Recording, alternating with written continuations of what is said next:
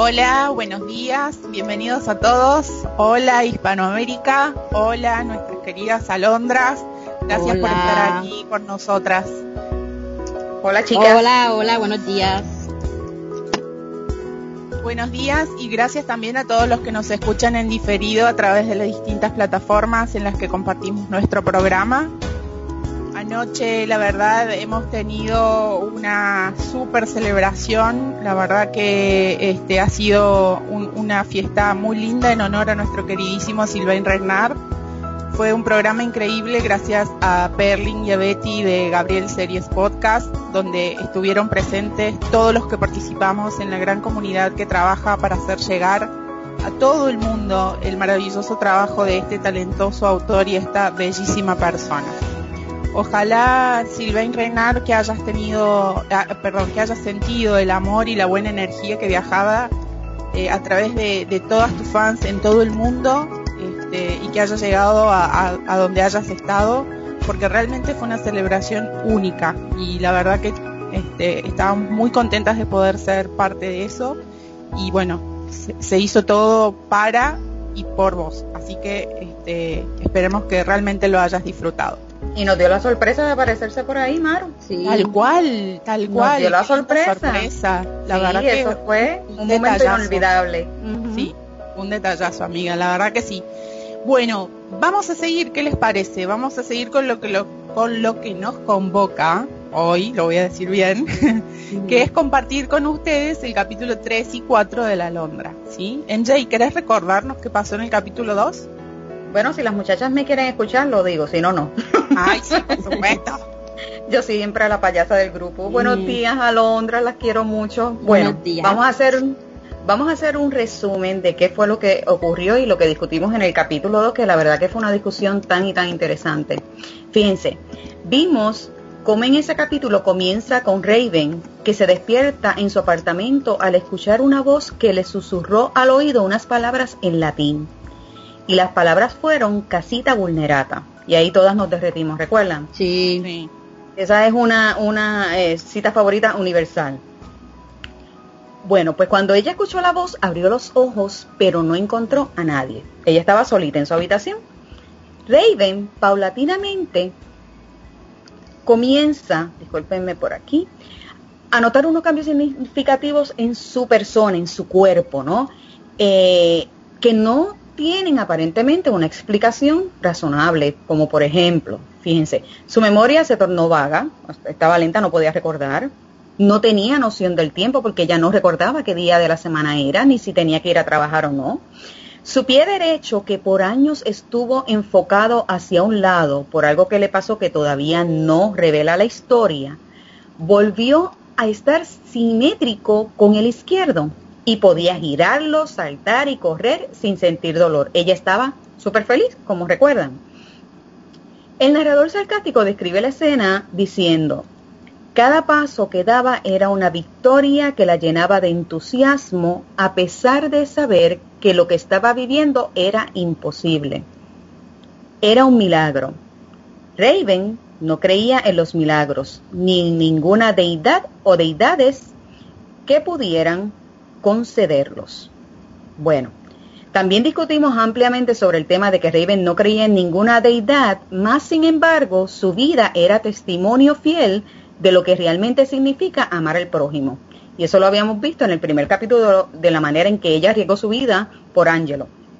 También pudimos ver cómo Raven comenzó a hacerse preguntas y a crear teorías, buscando una explicación científica. Recuerden que no cree en ninguna deidad, no cree en los milagros, de lo que estaba sucediendo.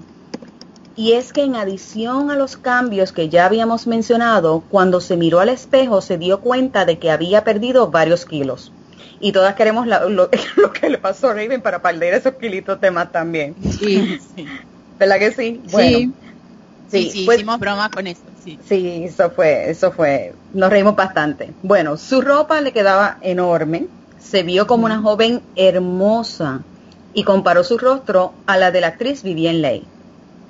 También discutimos, y esta parte a mí me encantó, discutimos con nuestros oyentes en el chatroom cómo los estándares de la sociedad definen errónea y superficialmente lo que se supone que sea, y entre comillas, la belleza, y cómo afecta a nuestra autoestima. Muchas en ese momento nos pudimos identificar con Raven en este aspecto. Por eso ha sido un personaje con que muchas de nosotras nos podemos relacionar de inmediato. Raven se veía como una mujer hermosa y comenzó a dudar si su apariencia anterior era un sueño, pero confirmó con fotos que en efecto no lo era. Así que vuelven las preguntas a su cabeza tratando de buscar una explicación de qué fue lo que le sucedió y por qué no puede recordar nada sobre el fin de semana. Y hagan una notita mental sobre eso, fin de semana. Vamos a decir luego por qué. Cuando sale hacia su trabajo, se percata de que Angelo, su amigo sin techo, no está en el Ponte Santa Trinita. Y ya nosotras vimos lo que ocurrió con Angelo, o sea, ella no recuerda absolutamente nada. Por lo tanto, hace una nota mental para tratar de buscar información sobre él luego de que salga de su trabajo en la galería de los Uffizi. En su trayecto, jamás se percata de que una misteriosa figura la estuvo persiguiendo desde que salió de su apartamento. Y ahí se quedó el capítulo 2. Así que pasó con la Maru, que déjenme decirle, acabamos de activar la registración para el Eva Haters Club con este capítulo. Todas las que quieran, de hecho ya en el ¡Qué chat celosa! ¡Qué celosa! Acuérdate bien que celosa, siempre... bien celosa. Yo, Sí, Raven no está, pero yo la defiendo. Ya en el chatroom, déjame decirte, se estaban registrando. Sí. No soy yo sola. ¿Sí? No soy yo sola. Oh, sí. Bueno, sí. pero recuerden que si ven Renar nos dice que compartir es querer, así que compartan, chicos. Mira, más peligrosa que una vampira es una boricua de sangre caliente. La voy a dejar pegar como una mosca en la pared. ¡Ay, Dios mío! ¡Wow! No, pero ¿dónde está la bondad de MJ? Venimos todas a estar así, todas en Cloud9, todas. ¿Dónde está la onda? Estoy enferma y con fiebre, olvídate. Anger management para MJ, anger management. Sí, tal cual. Tú vas para el capítulo 3, ¿verdad, Maru? Sí, yo voy ahí. Voy a tratar de hacerlo. Lo más... No, esa Maru es déjame decirte, una campeona, porque es un capítulo fuerte. Voy a tratar de terminarlo, pero bueno, es lindo. A mí me gusta, la verdad que no lo elegí porque me tocó, digamos, en el sorteo de las partes que cada una le correspondía, pero la verdad es que a mí particularmente me encantó. Es un buen capítulo. A mí no hay un capítulo que diga no me gustó o me gustó menos. La verdad es que a mí el libro me atrapa y me lo como y bueno, disfruto mucho. Capítulo 3. Y no les leo lo que Lili me puso en la agenda porque... ponlo, come on, Maru, léelo. Te retamos, Maru. Lili, Maru. No, yo acepto el desafío, no voy a arrugar. Lili me puso, capítulo 3, vampiro fornicando, lol,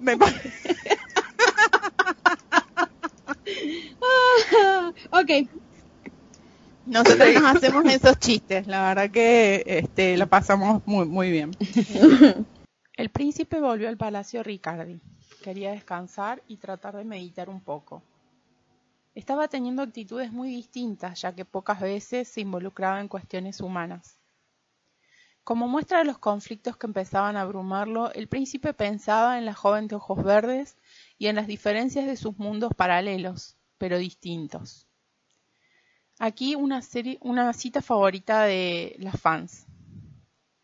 Había devuelto a la alondra herida a su mundo, y ahora él regresaba al suyo. Y a menudo era su mundo, oscuro, violento, destructivo.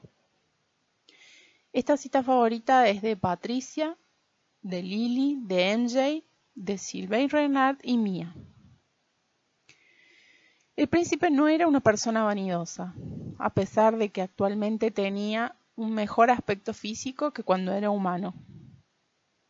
siempre trataba de evadir su imagen en el espejo, ya que, como dice el autor, el príncipe consideraba que engañosa es la gracia y vana es la hermosura. Esta cita favorita es de Laura, de MJ y mía.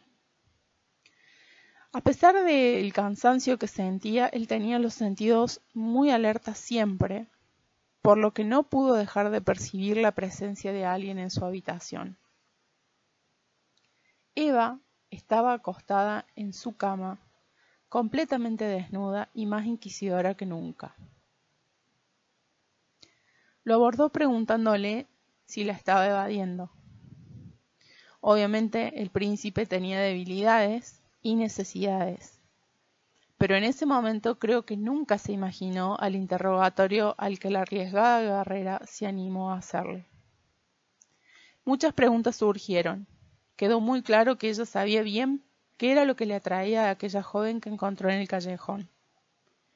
Y le dijo que había matado a 3 hombres para alimentarse de aquella joven, que eso era un comportamiento muy extraño en él, y que podría haber utilizado otras técnicas de persuasión para que la dejaran, o hasta incluso los podría haber matado y podría haberse alimentado de ellos también. Y le dijo además que ella no era la única a la que su accionar le resultaba un tanto extraño y misterioso, sino que en el concilium también estaban hablando. Ella le recordó que antes no le remordía la conciencia deshacerse de su servidumbre humana, cortándoles la cabeza, pero que no entendía por qué este súbito interés por los humanos. A lo que el príncipe respondió que él no era un ser impulsivo, y que si había actuado así era porque tenía un buen motivo, que para él la servidumbre era algo que si no le era útil, no merecía la pena seguir manteniendo, y que si alguien del concilium tenía algún cuestionamiento que hacerle, bueno, él estaba disponible para discutirlo personalmente, pero que después se atuvieran a las consecuencias. Aquí el príncipe se demuestra irascible y busca poner distancia, pero la bella pelirroja de cuerpo contorneado que estaba en su cama seguía tentándolo con preguntas incómodas, aduciendo que eran amantes y que él podía confiar en ella. Por lo que el príncipe trató de poner el foco de atención en otra cosa, así que le preguntó dónde estaba su nuevo amante, como si a él realmente le interesara, y si era que estaba por ahí limpiando los pisos arrodillado y semidesnudo. Ella, un poco decepcionada, tuvo que reconocer que no era lo mismo tener relaciones con alguien humano que con alguien de su misma especie, que se cansaban a menudo y que necesitaban dormir. Pobre Eva. Rápidamente rápidamente ella le dijo que nunca le había conocido a él ningún amante, que en teatro estaba lleno de buenos especímenes que podía elegir si quisiera. Y le volvió a insistir en que no le conocían ninguna mujer a su lado, a lo que el príncipe utilizó los mismos argumentos que ella había usado para describir los defectos de su sirviente, y en un rápido juego mental le dijo que si ahora que su siervo estaba completamente exhausto de la noche que le había dado, venía a pasar el día disfrutando del cuerpo de él. Aquí me causó gracia este párrafo o esta parte del capítulo, porque si hay algo que no me puedo imaginar es este príncipe de Florencia siendo sometido a la voluntad de nadie y mucho menos siendo la segunda opción de alguien, sintiéndose utilizado y luego descartado. Así que muy astuto, Su Majestad, muy astuta. Al poco tiempo de la puesta en escena, el príncipe perdió por completo los estribos ante tanto interrogatorio y le dijo que si tenía solo ganas de hablar o si se había metido entre sus sábanas completamente desnudas con algo más en mente. Ella, que tenía una personalidad desafiante, le dijo que simplemente hacía mucho tiempo que él estaba en Florencia, mucho más que cualquiera de sus súbditos, y que no podía culparla por un poco de curiosidad nada más. Inmediatamente después le preguntó por qué nunca había elegido una consorte. ¿Lo pueden creer? Eva no se amedrentaba con nada, y como el príncipe lo sabe, solo tuvo una opción: callarle. Por fin él se metió a la cama, y aquí Sylvain Reynard nos deleita con una de sus famosas escenas tentadoras y muy hot, haciendo una descripción detallada sin ser grotesca del intercambio apasionado de estos dos personajes. Los invito a que lean el libro para tener más detalles. Lo que sí quiero contarles es que fue un encuentro explosivo y cargado de lujuria, pero sin ningún sentimiento. Una necesidad básica que debía ser cubierta, como tomar agua, comer o respirar. Por supuesto que a ambos esta situación los llenó de placer, un gran placer, pero no fue más que eso. Eva trató de besarlo, pero él no la dejó. Trató de alimentarse de él, pero tampoco se lo permitió, a pesar de haber llegado al límite de casi poner su vida en peligro. De tanta insistencia, se hacía enojar aún más al príncipe. En un momento más de debilidad que de mente lúcida y calculadora como era la de ella, le dijo que la dejara ser su consorte, que se alimentara de ella y que no temiera el vínculo que se formaba después de ese intercambio, que gobernarían juntos Florencia y que lo ayudaría a mantener sus alianzas. Después de eso, le ofreció al príncipe su perfecto cuello, pero cuando ella le rogó y utilizó palabras de amor, solo consiguió alejar aún más a su objetivo. Despechada, le dijo que, a su parecer, ella le estaba haciendo un favor, porque además de que necesitaba tener una consorte por una cuestión estratégica, mencionó su edad y puso en duda el tiempo que le quedaba. El príncipe esto no le hizo ninguna gracia, y le dijo que no utilizara palabras que no eran verdad, que la honestidad era muy valorada para él y que no quería que le mintiera.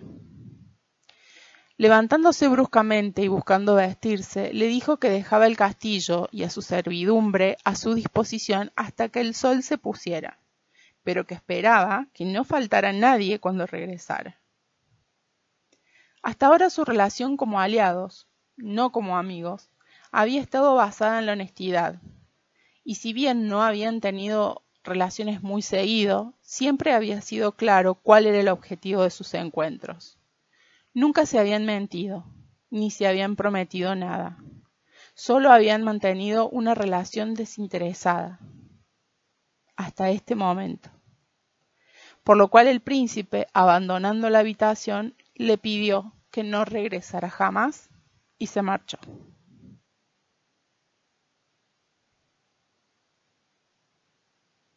Ok, vamos con las preguntas.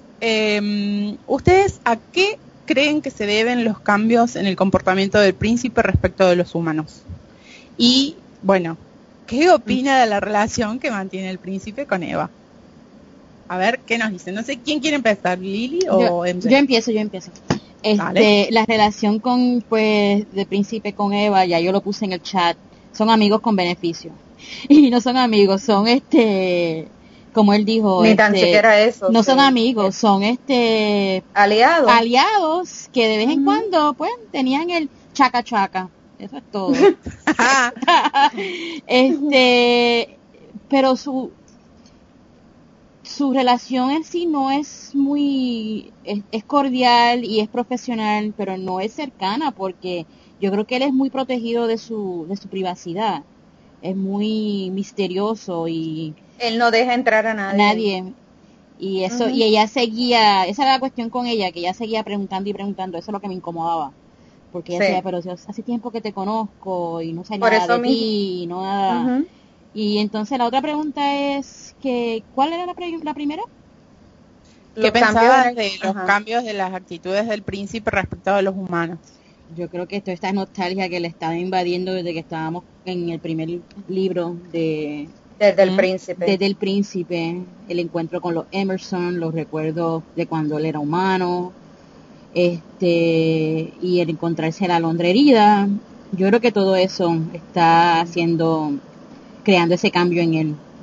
Sí, si recordamos en la discusión del príncipe, en los primeros capítulos estábamos hablando de que él tenía un código de moral, ¿recuerdan? Donde él exaltaba la virtud, o sea, lo que sea que él haya sido en su pasado afecta a cómo él ve a los humanos y a cómo él ejecuta su justicia.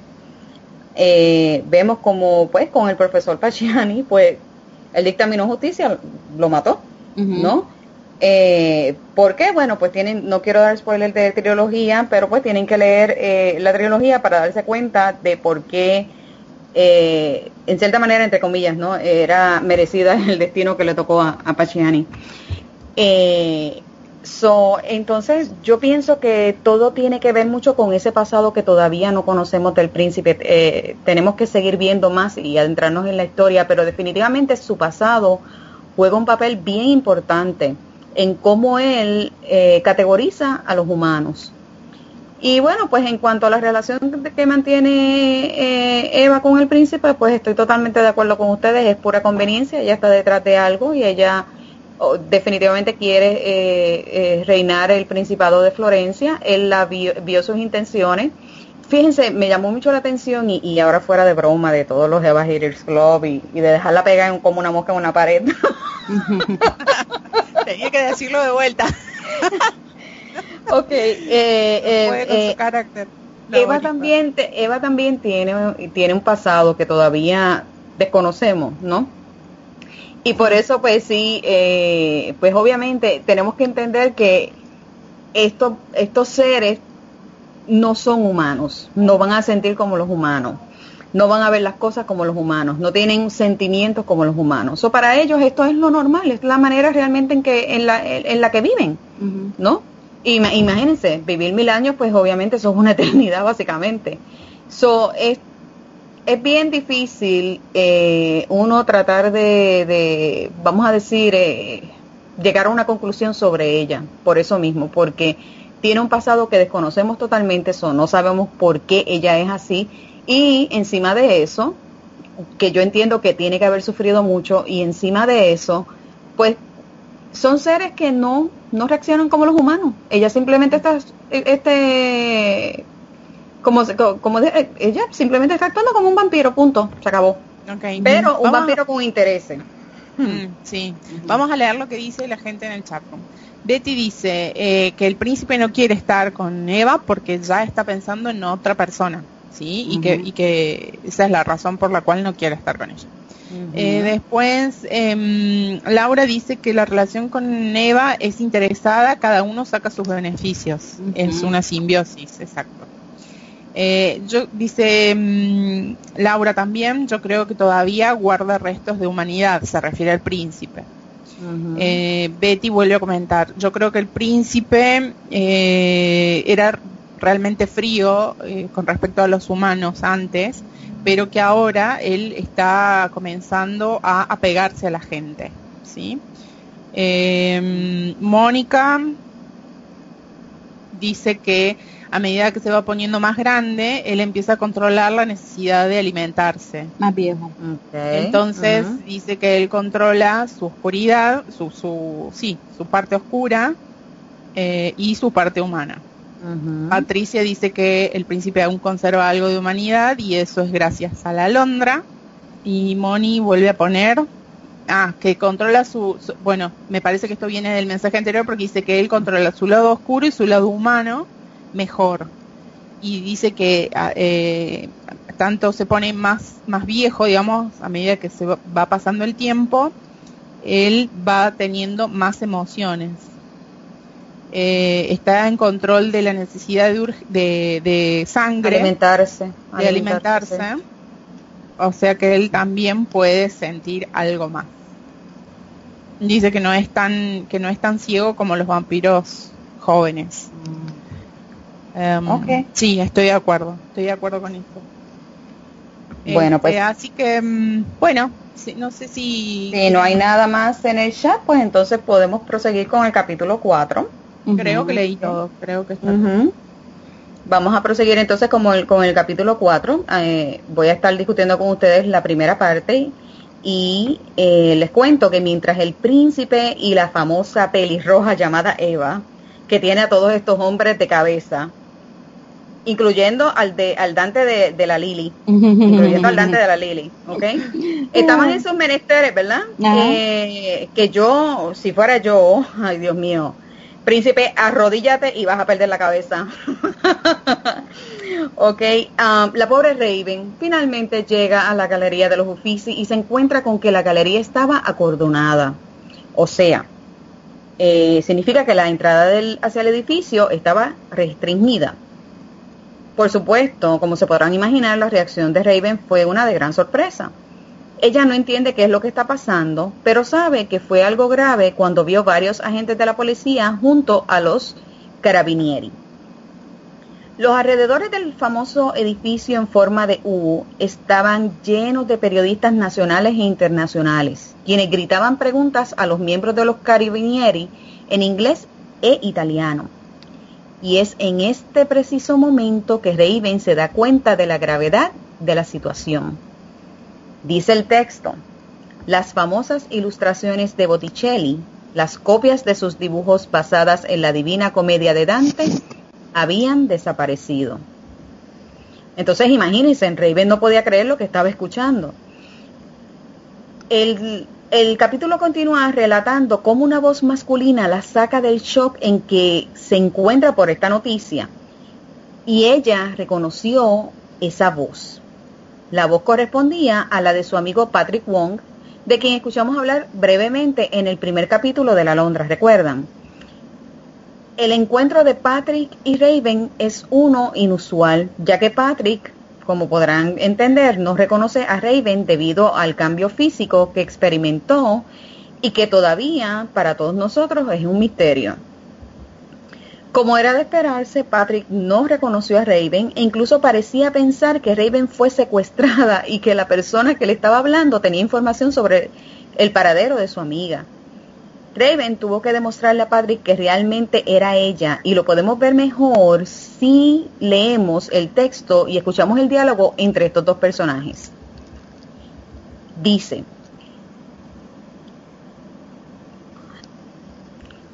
¿cómo sé que no has secuestrado a Raven y le has robado el reloj? Ella puso los ojos en blanco. ¿Tú te estás oyendo? No soy nadie importante. ¿Por qué iban a querer secuestrarme? Y aquí viene una cita favorita de Lily, de SR, para este capítulo, y la mía. Eso no es verdad, respondió él con firmeza. Raven es alguien muy importante para mí. Y Lily hace un comentario aquí donde dice que ella se ve invisible y siempre hay alguien que nos ve. Y eso es muy cierto. Eso es muy cierto. A veces nos sentimos así y no nos damos cuenta de que hay gente que nos aprecia y que puede vernos.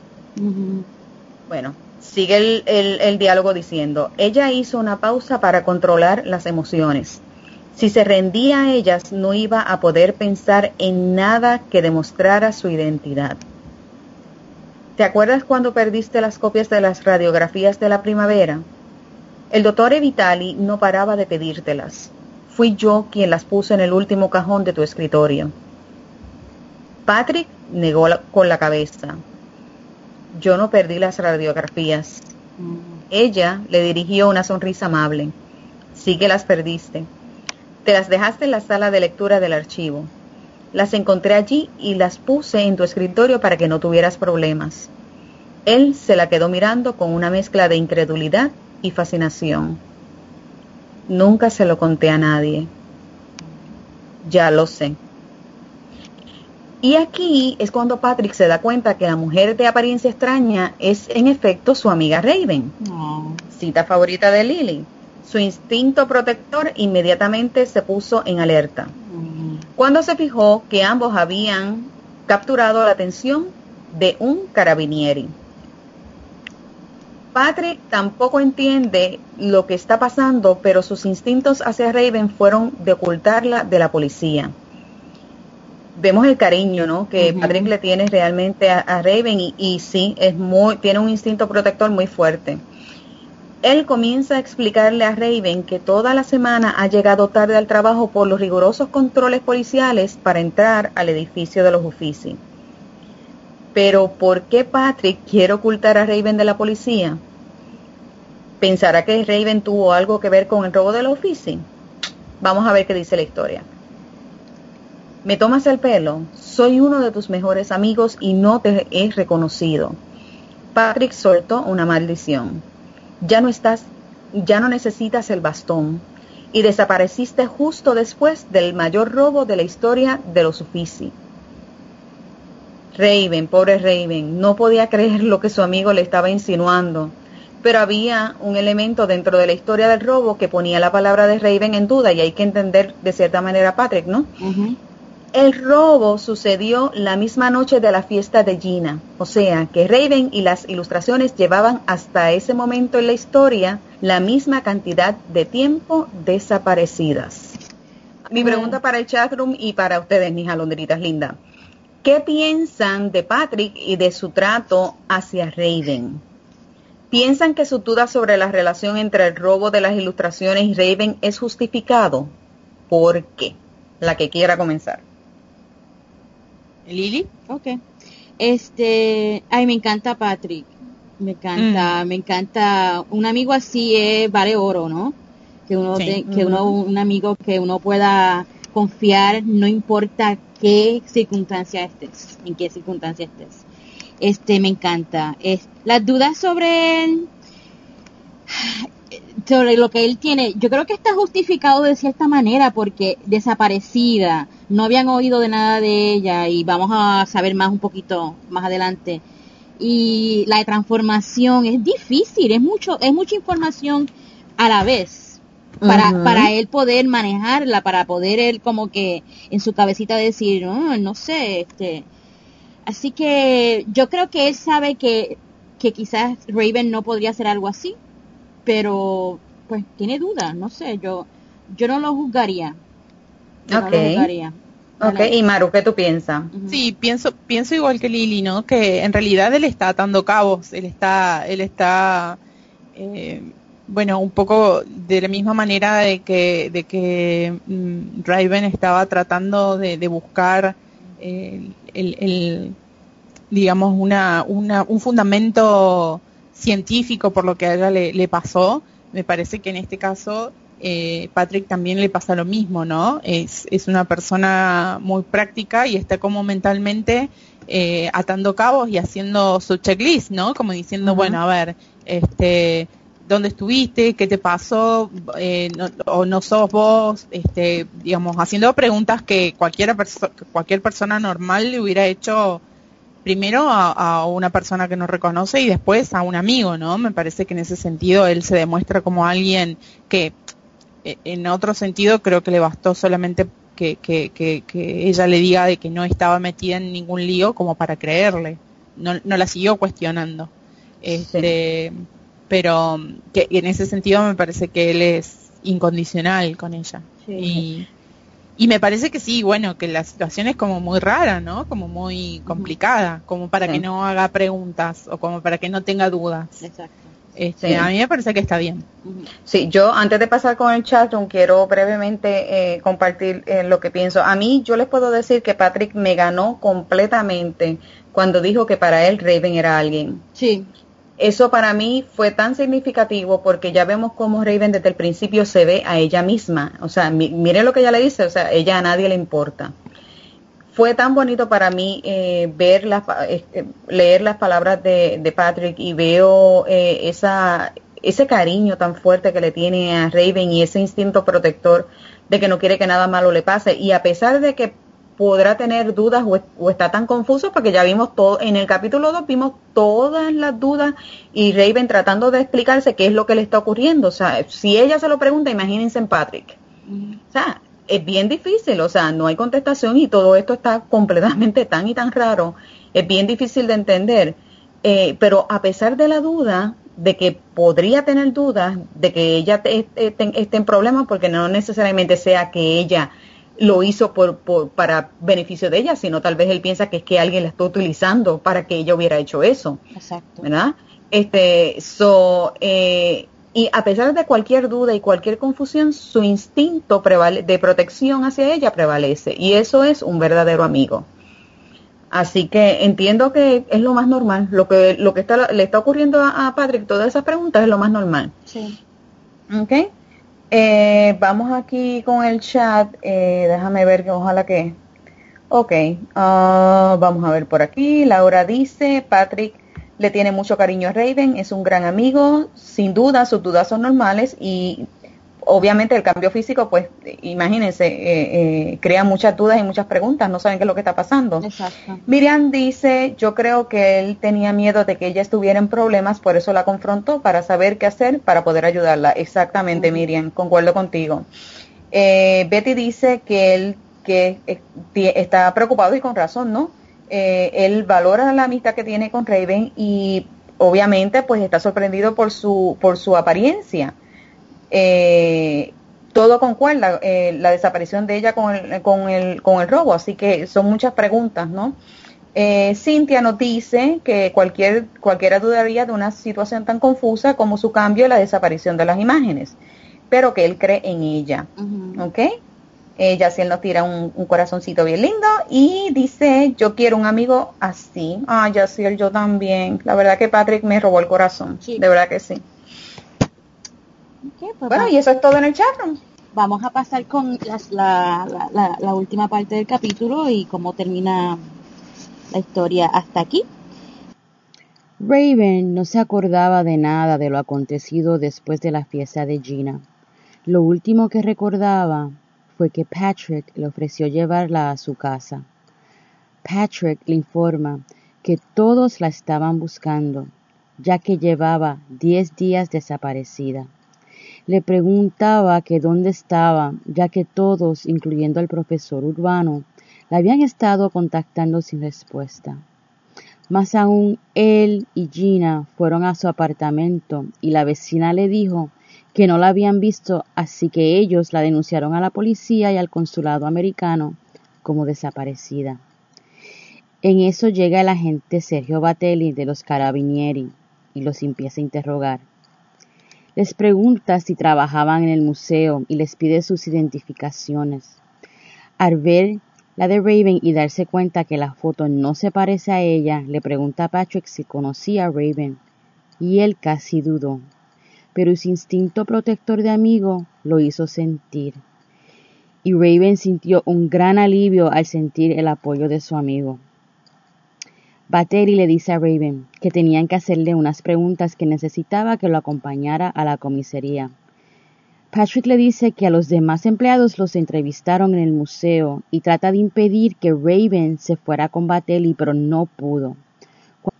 Cuando Batelli le dice a Patrick con un tono un tanto altanero que también lo podía acompañar a la comisaría, Raven le dice que no se preocupara, que ella lo acompañaría, que por favor le informara al profesor Urbano lo que le estaba pasando, ya que él estaba esperando por ella en el laboratorio de restauración. Y así, Patrick apretó la mano de Raven antes de entrar a la galería, mientras Batelli y los demás agentes conducían a Raven al coche de policía. Me encanta esta historia, ya la quiero ver la quiero ver ya en una miniserie, en una película, algo, no sé, ya. Okay, la verdad que sí. Sí, pregunta de discusión. Tengo dos. Aún antes de las dudas que tiene Patrick, demuestra lo que es ser un verdadero amigo, como fue lo que hablamos hace poco. ¿Qué creen de su reacción a lo que está pasando con Raven? ¿Valida esto lo que ya pensamos de Raven? O sea, todo lo que hablamos de lo que es, como nosotros vemos a Raven, que ella no se ve así. ¿Qué creen? Eso lo que él está haciendo por ella, válido lo que nosotros ya pensamos de ella. ¿Entienden la pregunta? O sea, por ejemplo, pues pensamos que ella es una persona valiente, buena, hermosa por dentro, y ella tal vez no se ve así, pero de la manera que Patrick se está comportando con ella nos dice lo contrario. ¿Qué creen? Y primeras impresiones de Battle, y lo pueden decir después que terminen de hablar de Patrick. Okay. Bueno, déjame empezar yo. Patrick, de verdad que pues seguimos viendo cómo la defiende y yo cada vez lo quiero más. Sí. Es un personaje bonito, es un personaje que vemos que puede ver a Raven como realmente es. Uh-huh. Y que la valora por lo que realmente es.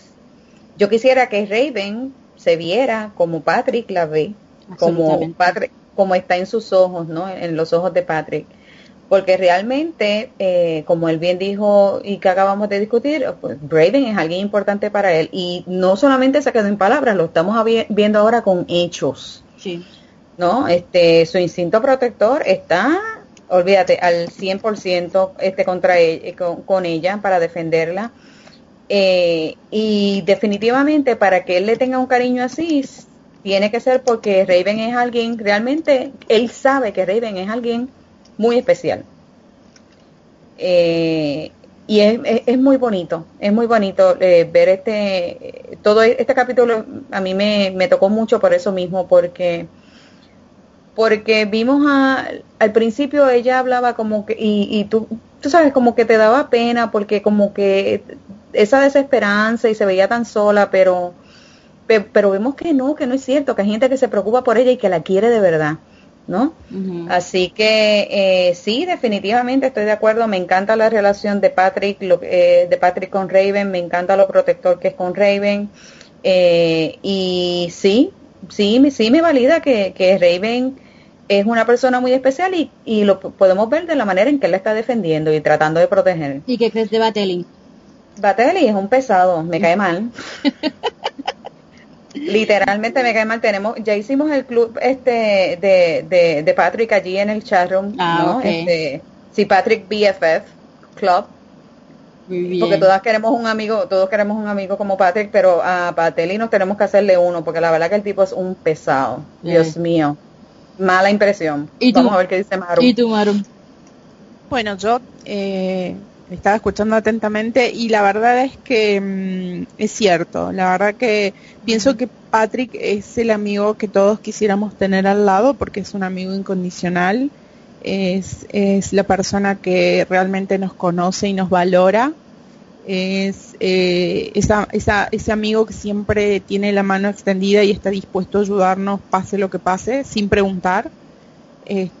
Basta con que nosotros le demos nuestra palabra y él va a saber que no le vamos a mentir. Es sincero, es un amigo incondicional y obviamente se preocupa por Raven, por lo que le pase. Uh-huh. Por eso la protege y trata de ahorrarle a ella los malos ratos, ¿no? Entonces me parece que es por eso que no quiere que la lleven para hacerle el interrogatorio, y además pienso que también se demuestra un poquito posesivo con ella, ¿no? Con el inspector es como que él le dice, ella es mía, es como que delimita una línea, ¿no? Por donde el inspector no puede pasar. Sí. Entonces el inspector, que también entiendo está haciendo su trabajo, sí, se demuestra un poco descortés, un poco, qué sé yo, no sé si descortés, pero presiona, digamos, ¿no? Sí. Ante lo cual ninguno de los dos se puede negar, porque obviamente sería un desacato a la autoridad y eso podría complicarlos aún mucho más a los dos. Sí.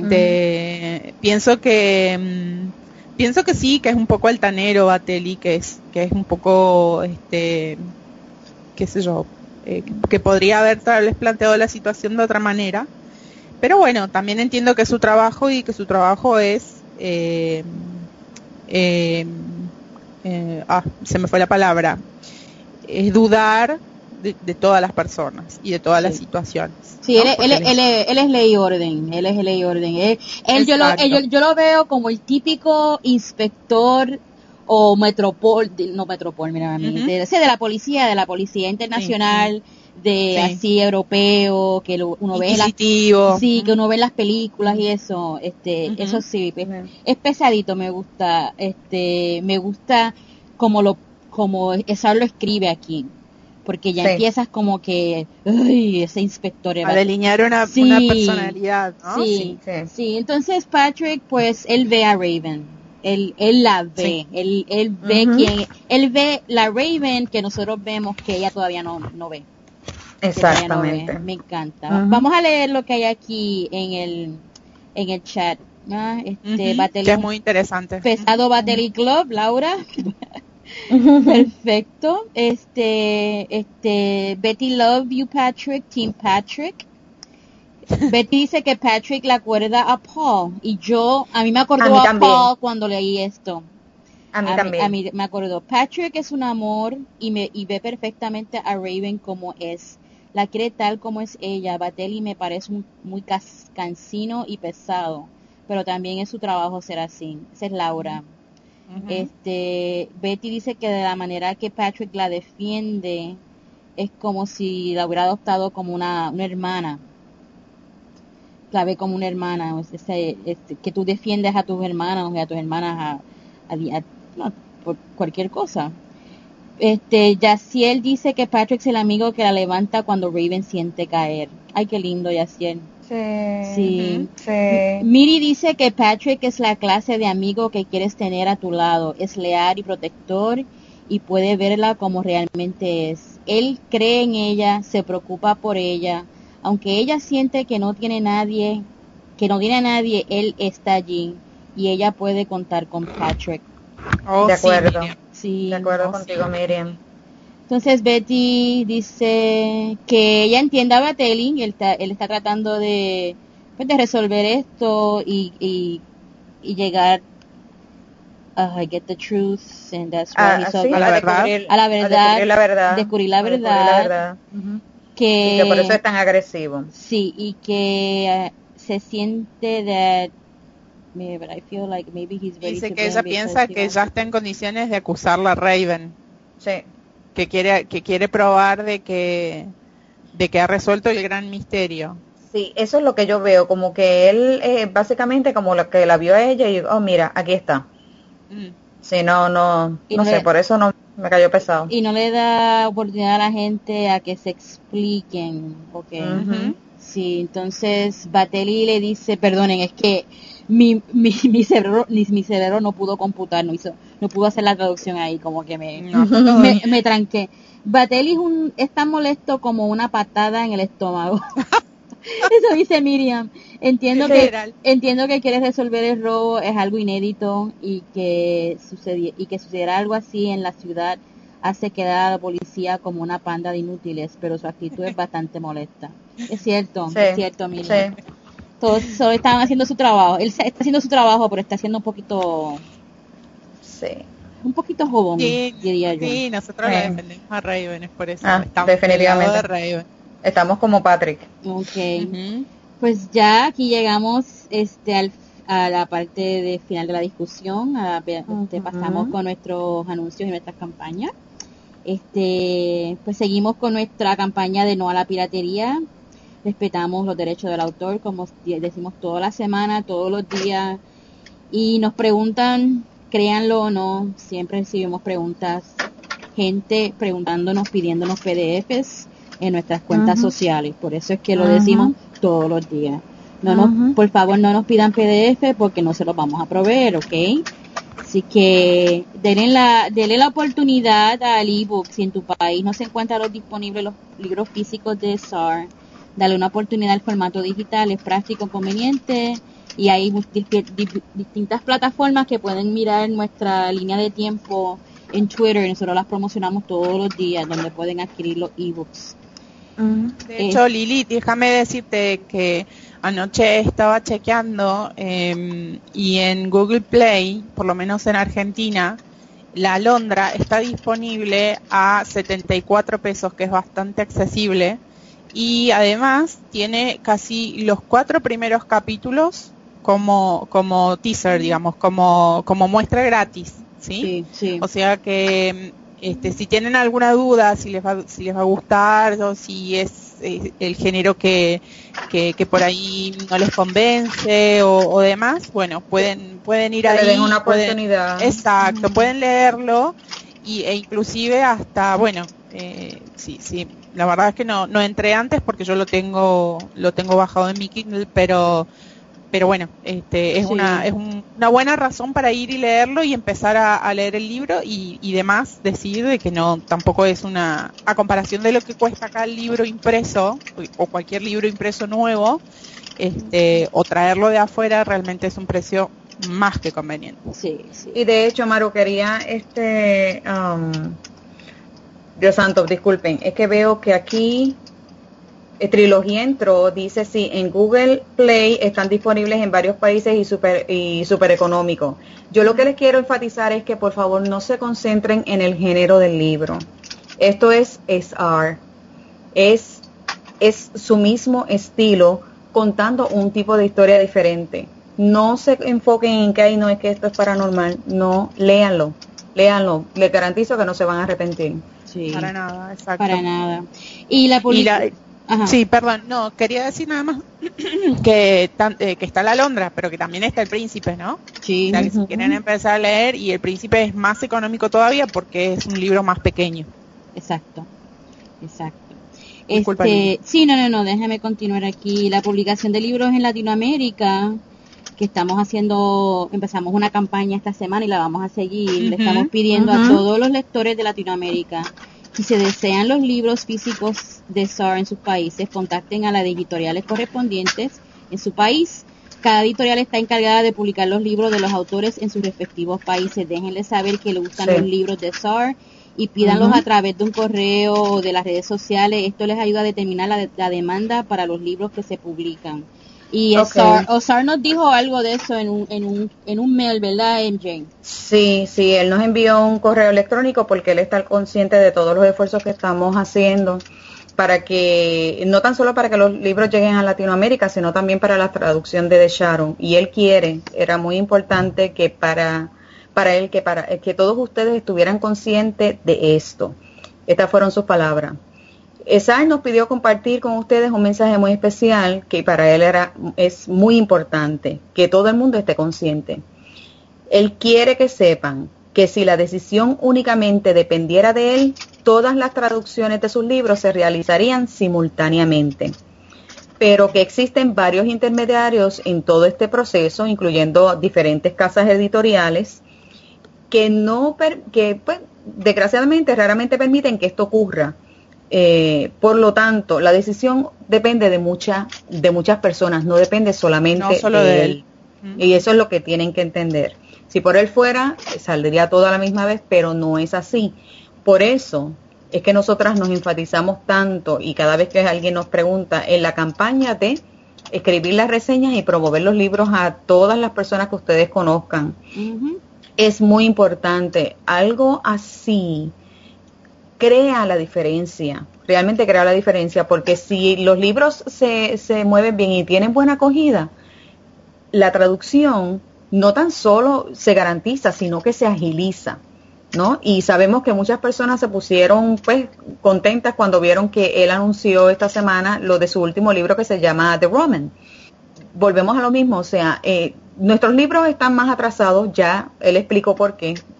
Así que vamos a tratar de todos ayudar, y si todos queremos estas traducciones, por favor, bien importante, compartan sus reseñas, participen de todas y apoyen a todas las cuentas de fans de SAR en Latinoamérica, al canal de video de nuestra bloguera, el canal de SAR Fans Español, a los podcasts, el de nosotras y el de Trilogía de Gabriel.